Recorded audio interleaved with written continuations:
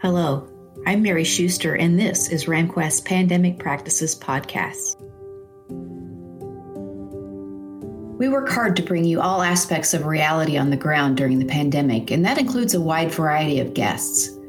But we also know that there is no such thing as too much information when it comes to an agent's perspective. That's where all the magic happens, right? Well, we have another one for you today. My guest in this episode is Erin Tracy Jenner, who is Senior Vice President, Production Operations and Director of Training for Greater Illinois Title Company. Having been in the title industry for more than 35 years, Erin started as a policy typist in the bad old days, issuing 3-ply tissue paper policies with carbon paper, then moved into the escrow closing arena, and finally settled in on title production. So folks, she's very bilingual in that she speaks both title and escrow. There are 2 professional designations recognized by the Illinois Land Title Association, and Erin holds them both. That's the IEP and the ITP. She also holds licenses in Indiana, Wisconsin, Michigan, and Missouri, and she serves as a board member for ILTA and co-chairs their education committee. I feel I should also mention she has a completely adorable puppy dog named Bruce. Hello, Erin, and welcome to Pandemic Practices. Hi, Mary. How are you? Great. Thanks for being with us. Let's start by talking about your market pre-pandemic. What was sort of the structure of your physical office footprints? What was the normal workflow for closings? Let's just paint a picture of how it was a year ago. Our office is in the Chicagoland market, metro area. We have wet table funding, and buyers and their attorney and realtors and the sellers and their attorney all attend the closing table. They start sending in their information a few days in advance. We get the files worked up, and people are in and out of the closing rooms all day long. Indiana, which is slightly different than the Chicagoland market, but right there where we have quite a few offices, they don't have attorneys in their market. The realtors drive the business, but you still had buyers, sellers, realtors attending the closing, waiting for funding, waiting for their checks, and it was busy every day, all day long. So what was sort of your first clue that things were going to have to shift? Did it come from consumer realtor attorney questions? Did it come from you guys just seeing what was going on in the world and knowing you were going to have to make changes? How did that realization start to hit you guys? Last March, I spent 4 days on a personal trip to Las Vegas and then 4 days in New Orleans on a business trip and personal trip, and realized when I got back to Chicago, if my husband and I didn't get sick from that, there was something wrong. We didn't get sick from that, but as things were changing here Chicago was hit very heavy with COVID. Mm-hmm. And as things were changing, we were watching the news, we were listening to the governor's emergency order for Illinois and what Chicago's mayor was doing. And it was probably about 2 days before our governor made the announcement that they were going to have, like a 2-week stay-at-home break. Everyone should stay at home for 2 weeks. So this is where we had to figure out, how do we do our transactions once we found out we were essential workers under the financial sector? Did you have any reason to know prior to that whether or not you were generally designated an essential worker? We were hoping, we were figuring we fell under that. I believe it was at the San Francisco area that had shut down, but there were certain categories and we felt that we fit in under the financial sector. As that was kind of taking place, everything now in my head, it's like it was slow motion, yet when it was going on, it was so fast. We identified staff that we knew immediately didn't have to be in the office. A lot of my production staff, some had equipment at home, some didn't. Some people don't work well at home. I have to tell you, there's many who work much better at home than they used to. And we basically started deploying people out with equipment, with lists of equipment, where I just picked it up off their desk, kept it all plugged in, and said, when you get home, take it out of the box, set it down. These are the 3 pictures you need to follow, and call me when you're plugged in. We identified who needed a printer, who didn't need to print, who could do this, who could do that. And we had quite a few people out of the office before we were told we had to have people out of the office. And that is where we had to figure out curbside closings. We're in an attorney market. The attorneys are there to guide and offer, advice and counsel their clients. And some were open to curbside closings. If we could get the documents the day ahead of time, which lenders were all of a sudden working from home who hadn't before, didn't know how to do this. Everyone's sharing bandwidth at home because there's little kids at home. And some attorneys embraced it. We would get the loan package to them the day ahead of time. They would FaceTime with their client. Some didn't feel they were doing them a service. We tried to the best of our ability to accommodate those attorneys who were uncomfortable with it. But if you had 3 buyers and an attorney and a realtor, we couldn't let everyone in because of the safety of our employees also. In the big picture, people saw that and they understood it. Once the COVID numbers became hot and heavy here, it was almost easier for our Indiana operation because there's no attorneys involved. They dedicated parking spaces in many of our offices. We had signs in our parking lot and let them know when you get out to our parking lot, call this number, let us know which spot you're in. We'll come down, we get their IDs, we talk to them, we'd introduce ourselves. And then we'd have someone who'd say, well, I have to be in the car for my closing. I have COVID. Right. What do you do in that situation? Well, who wants to go to that car window? So we talked a lot of those through. Illinois is not a RON state, remote online notarization. It is temporary under the governor's emergency order. However, our underwriters in this state really aren't keen on it. It has to be an extreme situation because it violates our Notary Act. And so there's RIN under the governor's emergency order, which is remote ink notarization, which is a meeting like this. I've sent you the documents. We've identified that your ID identification is good by texting it, by holding up. It's all recorded. Lenders were not happy about this either. We were told no by most all lenders, and we asked their permission because it's their money. We are aware that some were closing them without telling them. We don't ever want a borrower on a refi and say, well, we just had a Zoom meeting and we signed everything. And the lender goes, what? What are you talking about? So we handled a lot of RIN situations for sellers' documents to facilitate for sellers' attorneys who would attend. And they would come in and they would be a party to this and go through the documents. We share the screen and we do that. We had many attorneys also say, why would I ever use this? Until they got a call from their client that their client had COVID or had been exposed and can't sign the documents. Yeah, I wanted to ask you about that. So especially in those early days, did you have more resistance from other professional stakeholders in the transaction, yet demand from the consumers because of COVID? Because you guys were earlier on in some of this than some of the others. You don't know with respect to your underwriters what's going to be allowed outside of the lenders or attorneys. You don't have a courthouse at that point that's accepting recordings. So keep closing and we'll deal with a potential backlog. And we want to talk to you about how all that's sorted out. But was there more pushback from the other professional stakeholders than there were your consumers, or how did that go? I think in the Chicagoland area, we're in a big market. So, some areas were more understanding in the loop in the downtown Chicago market. The attorneys weren't really looking to attend because their offices were shut down. They weren't going to the city. We have a good relationship with our concierge in our building downtown. City Hall is across the street. Normally where if you park there for 5 minutes, you're going to get a ticket. They would let us handle signings for 30 minutes at a time there. And our sales staff came in and ran those documents down so the closer there could be at their desk and get the work done. And the salespeople were running back, getting documents signed, collecting IDs, making copies. Some branches, it was easier to do than others. If you're in a shared parking lot with a couple other businesses that were also essential workers, maybe you're going across 5 rows to get to Bob and Mary, who are down by the grocery store instead of in front of the building.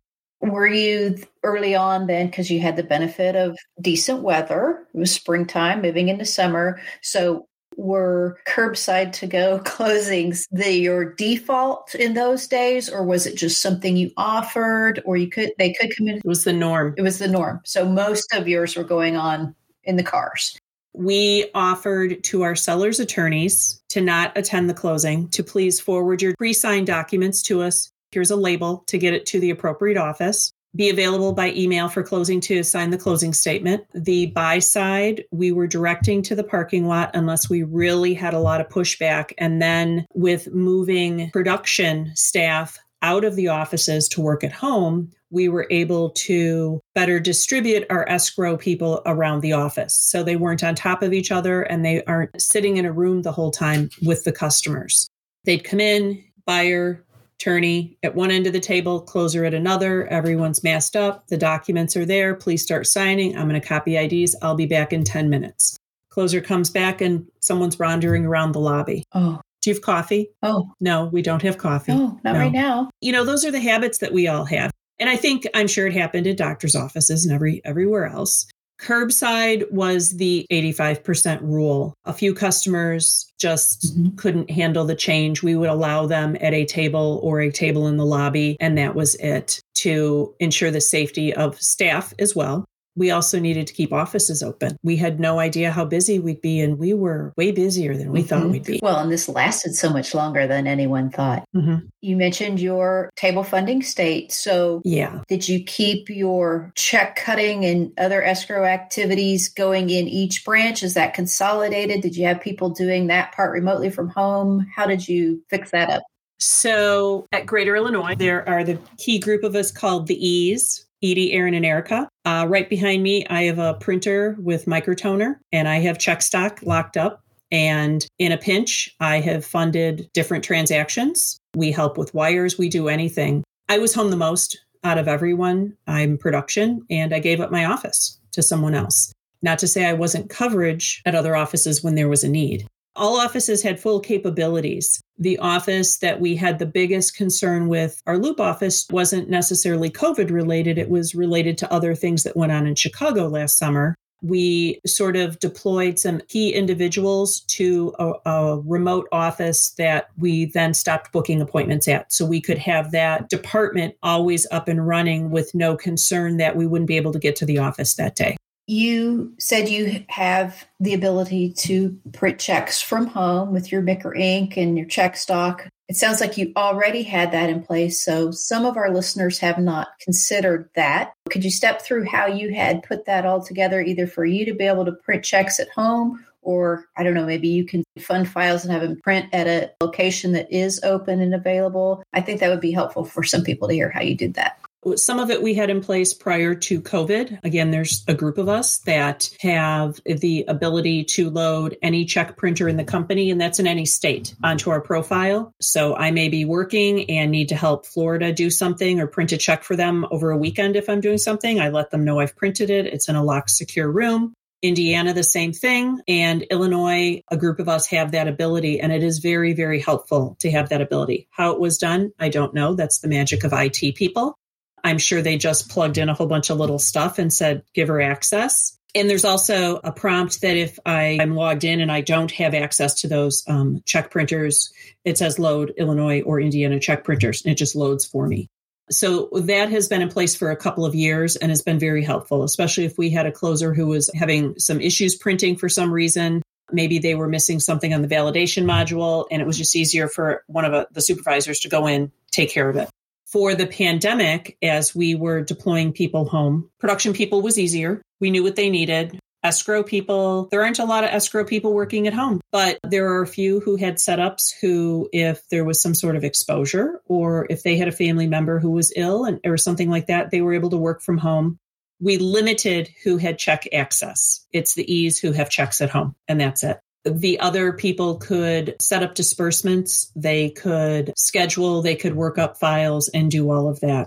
I think it is key to figure out what you need to have in a disaster. And I am a huge believer, you always learn from every situation, whether it's good or bad. COVID was horrible, is horrible. You know, my daughter's a nurse. I have a whole level of horrible I hate about it. But what did we learn from it? We learned from it that we are creatures of habit, but we can change. So one is the flow of a file is different. We're very resilient and we're able to do this. But then internally, how do we do all of that differently? The signers who go to people's homes, you look like a creeper standing in their front window watching them sign. Good weather, a patio table. Everybody's outside, they're masked up. It was very different. And even then we would ask when we're going to someone's home, has there been exposure? And oftentimes they asked of our staff to basically fill out the same CDC form that we were requiring them to fill out. And then if that closer had been around 10 other closings in the past 2 days, they didn't want them in their home either, or near their home, or touching the documents to bring them. I think the trickle down of the snowball effect is when we're in the middle of it, we always get it done. And you have to clean up the debris. And the debris is the backlog of recordings. whether it's on our part or some of our recorders' offices locally. Many of our recorders' offices were phenomenal. One is struggling, which is the biggest impact still. At one point, the e-recording queue had over, I believe, 88,000 e-recordings in it for that county. Okay, well, let's talk about the gargantuan Cook County recordings. You haven't called them out, and we don't need to specify, but I will say that generally speaking, that's where you're going to feel the most pain just because it's your large metro area. So you mentioned earlier when this first hit the fan, they were closed, and I'm going to guess they didn't know and you didn't know when they would reopen, at what strength or 20-minute increments during the day they would be open. So walk us back through sort of the evolution of how that happened and how you experienced it. The other counties around here, we could call, someone would answer the phone. We'd say, are you open? Not to the public. We can e-record if you want to UPS documents off, or if you want to bring them and drop them in the slot. We'll tell you we got them. We'll shoot you an email that we received them. Was it like a slot in their door for you to drop your recordings through? And some have a bin, or you could get it there to them. Cook, you couldn't. There was no one there, and there was no remote e-recording. I was on a call with different title company upper management and ownership from the state and some recorder's office people for Cook County. There really wasn't a disaster plan. Hey, they owned it. How do we make this better? They got it in place, and it was going to be on a limited basis, but then it ended up being a record-breaking year for refinances. Our underwriters all sort of scrambled at that point saying, hey, we have to think about this. There's now, besides a gap, there's a gap. There's a capital GAP. Because there is literally nowhere to record these documents. When the recorder's office reopened, not open to the public, limited e-recording. However, there's types of documents you cannot e-record. Condo declarations, there's more than 5 PIN numbers, more than 5 parcels, blah, blah, blah. Cook has we can do this, but this is the list of why you can't. Oh. We can't get in to record them. So we have contacts, other title companies have contacts, we're talking to people. So then people are working a couple days a week, then a couple days a week at home. I don't know if they're sorting documents, all the stuff that was being UPS'd in. The clerk's office at the end of 2020 was being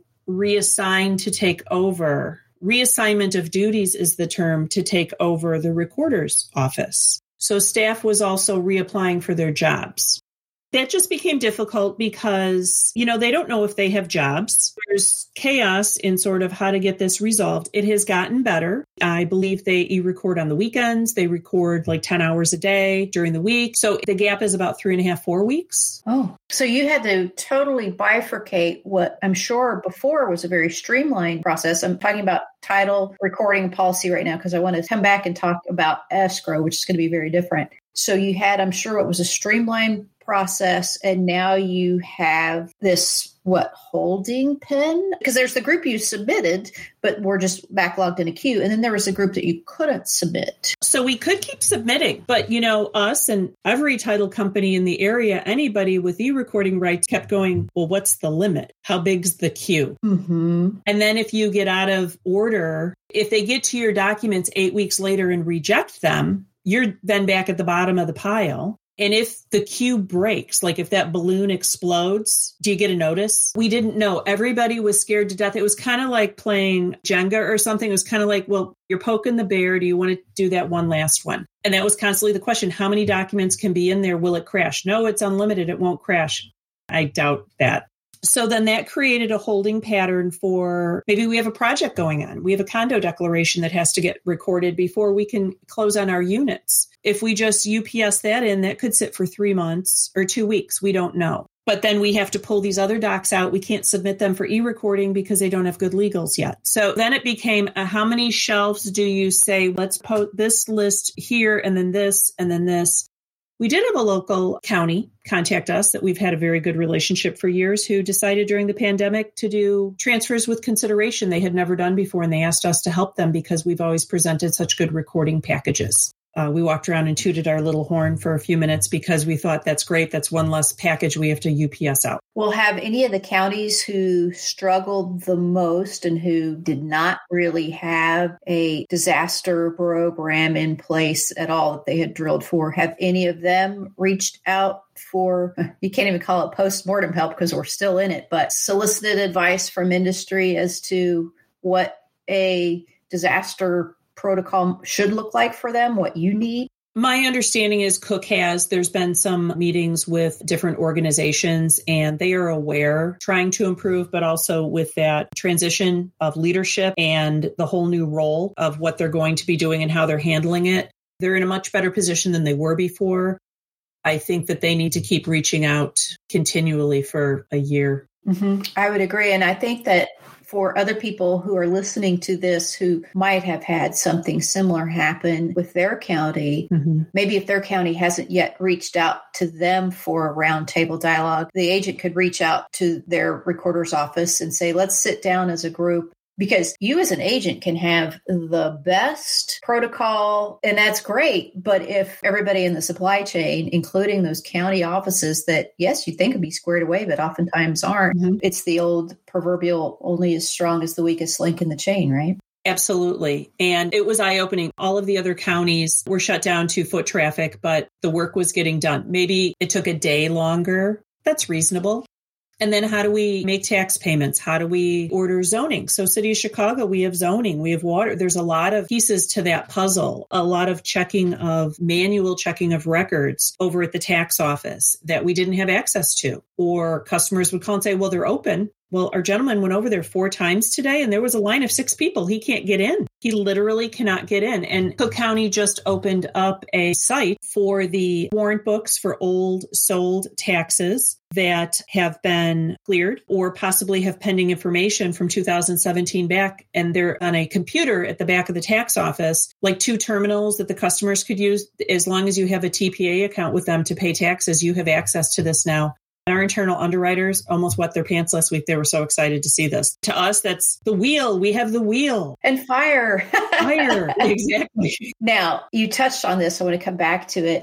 I'm sure you guys had a really well thought out disaster recovery plan. And I'm sure you thought about fire, probably tornadoes, maybe even earthquake. I'm sure you thought about a lot of things, but I haven't met an agent yet who had a pandemic section in their disaster plan. So it sounds like you're able to now take a lot of this hard-won experience and incorporate that in for, God forbid, next time. Next time, and it's still not over. It's still now. It's still going on.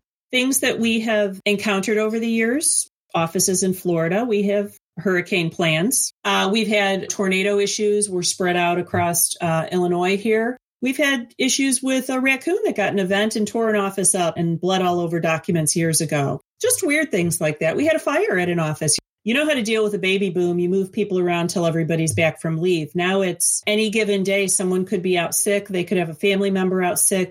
A buyer and seller are going to be like, I have my mask on. I'm signing my documents. I can't lose my 2.75% interest rate. Right. What we have now is a concrete remote worker plan. We have identified that it's a privilege. I think it's a huge privilege to be able to wear my stretchy pants every single day.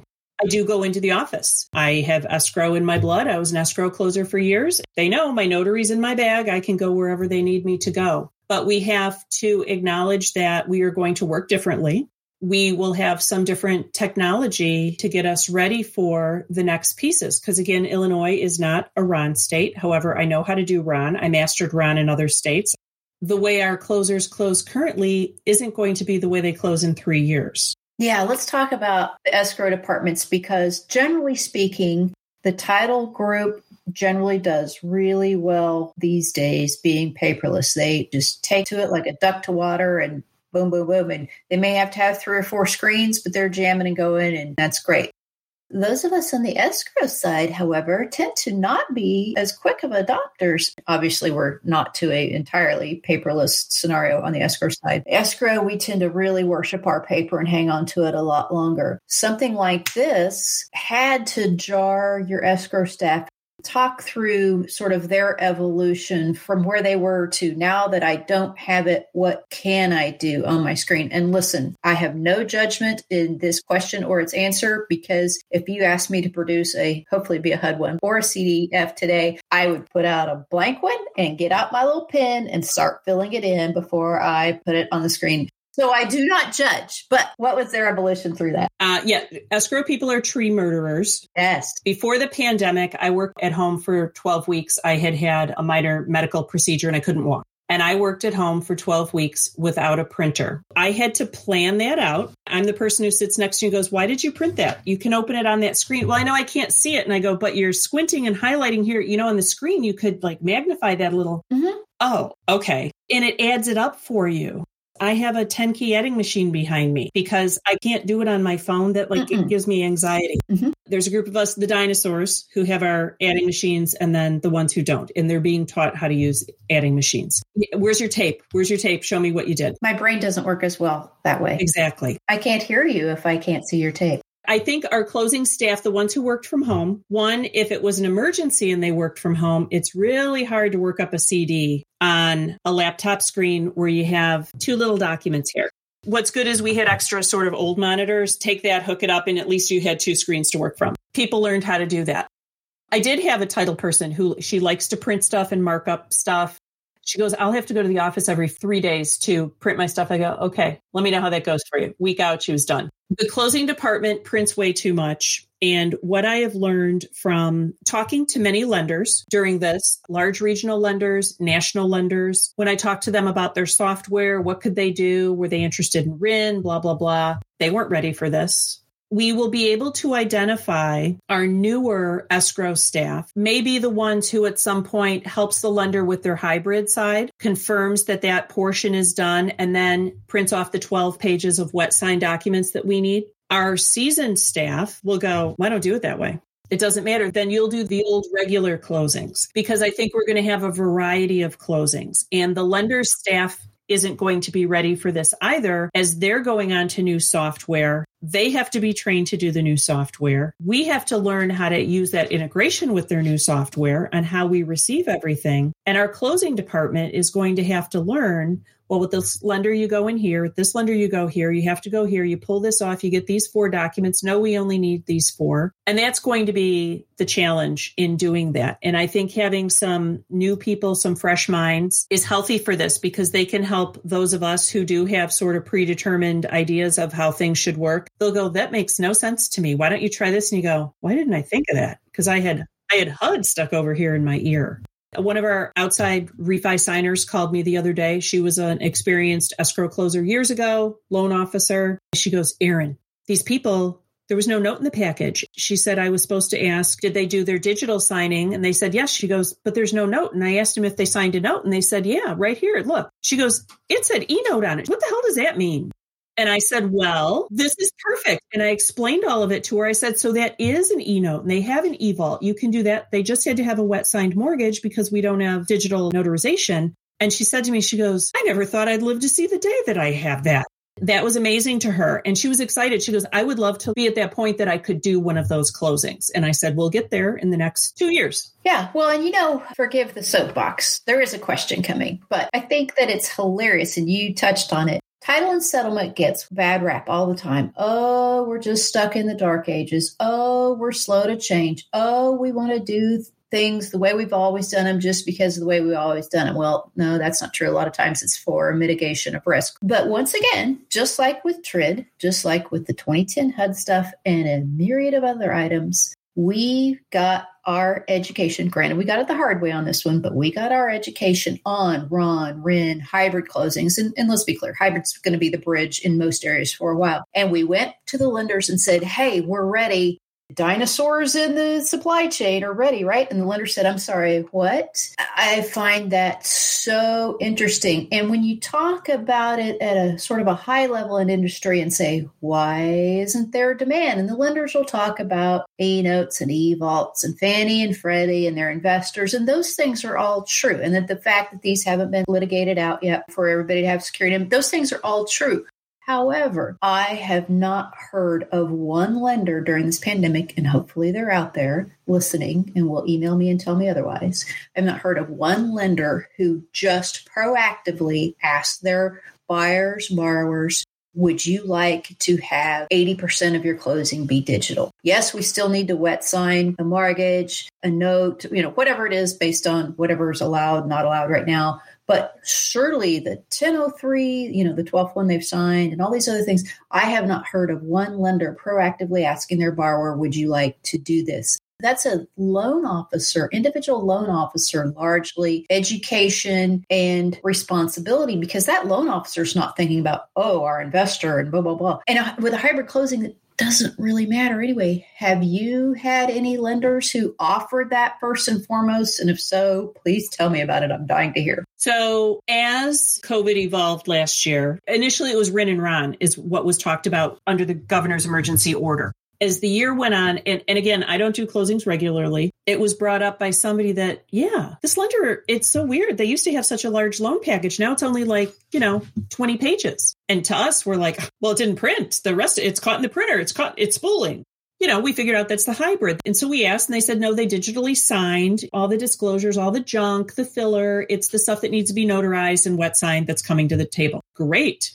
And then we heard about a few more. And then we heard about a few more. And I just did a RIN, remote ink notarization, for a lender on a refi. They had done their hybrid portion and the borrower said, I'm not going anywhere. Nobody's coming to my house. Do RIN. She's a litigator who's been signing documents like this all summer. And I met her online. I go, you're phenomenal. This is great. And the lender joined us to see how it worked. And they said, this is great. They also found out, because they had not had another customer request this, that their underwriting department allows it. Oh, and that's a brilliant idea, by the way. Invite your lenders to a RIN or a hybrid, because yes, you're right. They haven't experienced it. And once you do, you realize that it's great. And what a great way for them to attend a closing, which they don't have the opportunity to do so much anymore. Well, I'm encouraged to hear that, and I'm sure you guys are in one of the leading markets for change. And so for our listeners who are in smaller markets that maybe it's not there yet, maybe this will give them some ideas about how to help encourage their lenders, again, not to jump in and do full RON, because there's some things to be ironed out in that regard right now. But for something like that, I just think you put forth some really good ideas for people. You know what I think is interesting in being involved with RON in our other states, that we have real RON.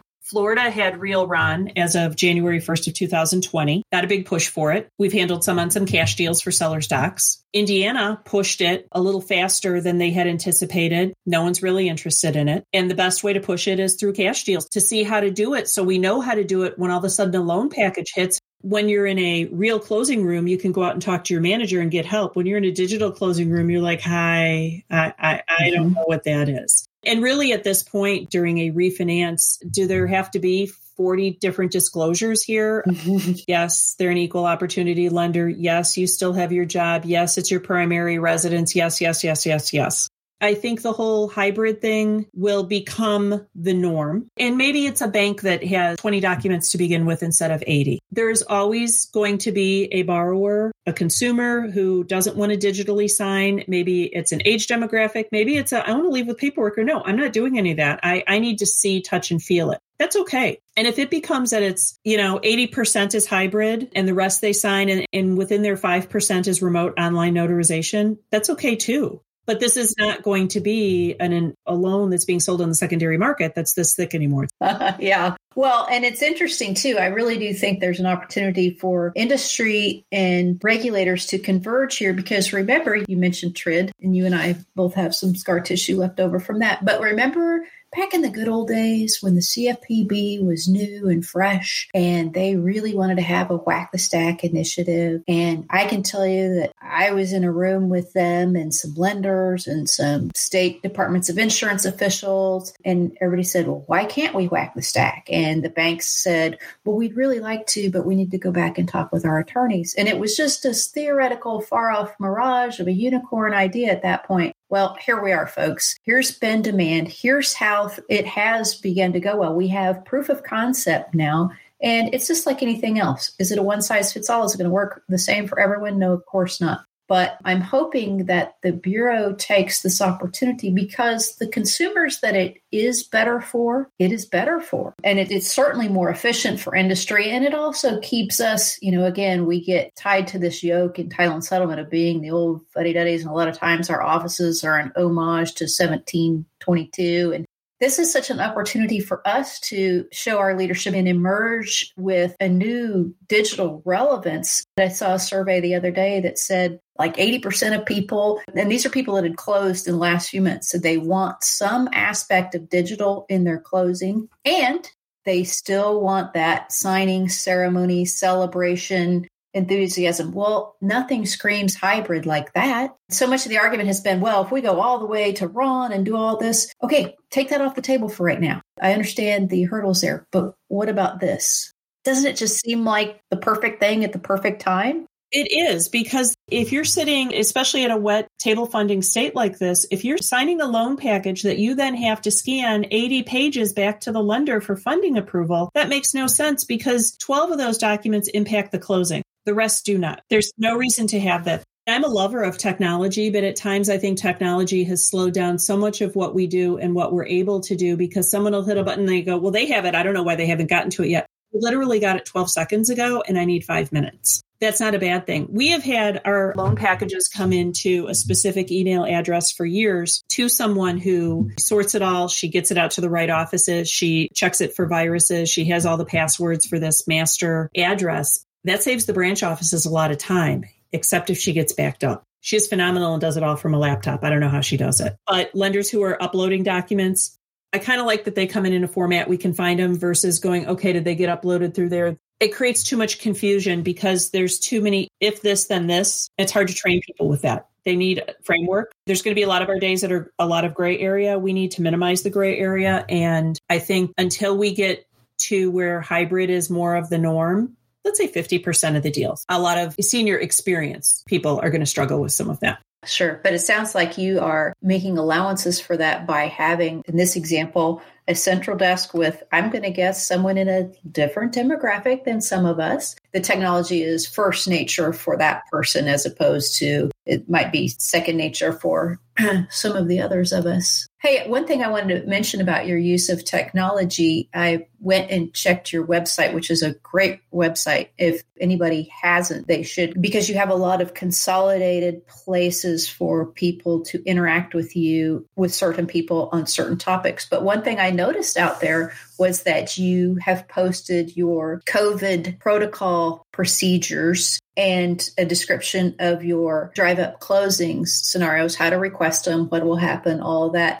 So I've seen a lot of people's signature taglines mention that they do have some different closing options right now, but I love that you guys put all the information right there on your website. At what point did you decide to do that? Was that earlier on, or was that after you realized this is going to go on for a while? I think it was early on to get the flavor out there. And also when a closing gets scheduled, we send out a closing confirmation to all the parties that we have email addresses for. We added that language on there as well, that we would be requesting this to be a curbside closing, asking some people to please not attend. We understand, we'll UPS all your checks to you, all the realtors, all, loan officers, mortgage broker looking for a check, whatever you need, contact us. In our Indiana operation, they're just as cold and snowy as we are, and they're still doing curbsides. We do curbsides periodically. It's generally now the customer's request. Maybe they don't want to come up, something like that. It's still going on. And we will keep that on there for a while because honestly, I think 2021 is going to be a long year.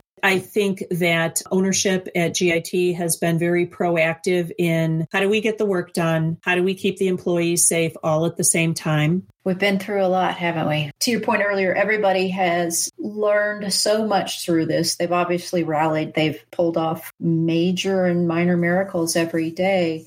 Thinking about life before this, we only thought we had things to complain about.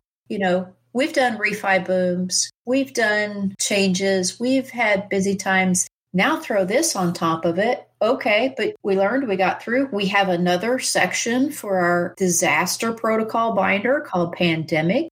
And this one is going to apply to a lot of other scenarios as well. Unfortunately, we'll be able to rinse and reuse this. But I think a lot of the lessons learned, some of them very rapidly, some of them more slowly are just going to continue to serve everybody well. Think about just having a full book of closings for a day or even a week, but not having to completely wash down the closing room every time and, all this ancillary stuff. We're going to have time to eat bonbons and I don't know what all. We've never really had a lot of time to eat bonbons at the copier. While you're making your copies, you eat your bonbon really quick. This will teach us how to do things better. And I do have to say, I am very fortunate. I work for a company where we were able to deploy equipment home to a lot of people. I know that maybe a smaller agent or a different type of operation couldn't do that.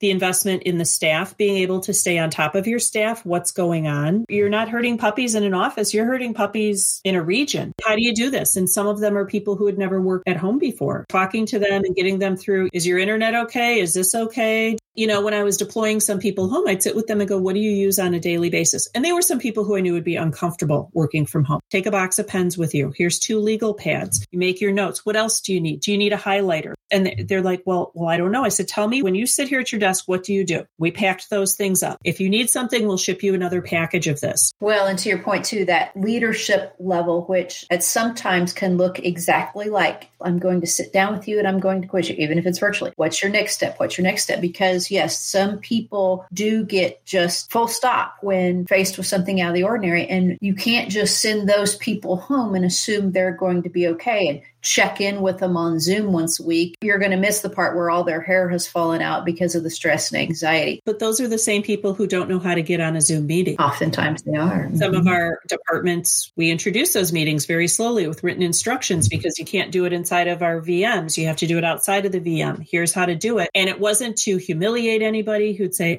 I've never done this before. Well, I do it all day long. And some days I'm like, where's the off on the camera? It should have worked. It didn't work. What happened? Yeah, it didn't work. So we've taught people how to do these calls. And it was good because we found that one of the departments was having a beard growing contest and they would get on their videos and compare their beards. And it was all men, luckily. It was a way for them. We didn't have a Christmas party. This was our 30th anniversary last year. We had a huge party. It got moved twice. We were like, we really need some alcohol together. So we've had some of these and had some alcohol together. Some Zoom happy hours. Yeah. Or we've had some morning stuff where we're having coffee. Everybody brings their dog in. We talk for a few minutes. Yeah. It was good for them to feel like they were part of the office, part of a group. Some who had never FaceTime now FaceTime with each other when they have questions. And I think that part is huge. It's really good. And you've probably onboarded some new employees during this that have never met their coworkers. That was a hard hurdle for me to get over. As much as I'm pretty progressive with stuff, I was like, I do not think interviews over technology are good. Maybe they're nervous because it's a job interview. You got to get a feel for someone. If they have technology issues, it doesn't mean that they stink at technology. It just means that their internet went out or something happened.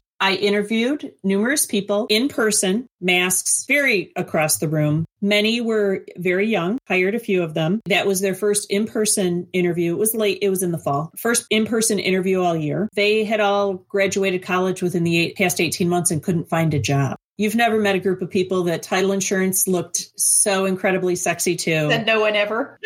I think I love you. I love hearing a lot of the things that you're going to retain, things you're going to retain with refinement. That can we just agree as now former closers, can we just keep forever that if a seller has 12 kids, those kids aren't allowed at the closing table? And I love kids. I do not love them smushing chocolate chip cookies on my wall, laying on the floor. Oh, I love kids. I'm not a big believer in food being served in a closing until all the documents are removed. And there is no reason to have 8 cups of coffee out on that table. That is an accident waiting to happen. Nothing good can happen here. Yes. So we agree on that. Back in the first refi boom ever, in 1986, 87, when people first started to refi, many of us averaged 10 to 11 refis a day. There was a volume to that. And then after each refi boom, I thought, I don't know that I can ever live through this again. Oh, just wait. One's coming with a pandemic on top. Every week it's kind of like, oh, what's the new curveball coming at us? I always say there's worse that could happen. It'll be fine. We'll figure it out. This is how we all learn. This is how we all grow. This is how we decide if we should have a new career. I love this. I love that the technology is changing. I am grasping this and I really enjoy it. There's no opportunity for boredom. I haven't been bored in 15 years. I hope my conversation with Erin gave you some good ideas about how to tool your company and staff for whatever lies ahead on the road. It's clear that good, solid leadership and a willingness to learn new tricks along the way are always important, but especially so when we have to be nimble and when we encounter the unexpected. If you'd like to visit with Erin, Her email address is erin.jenner, that's ERIN.JENNER,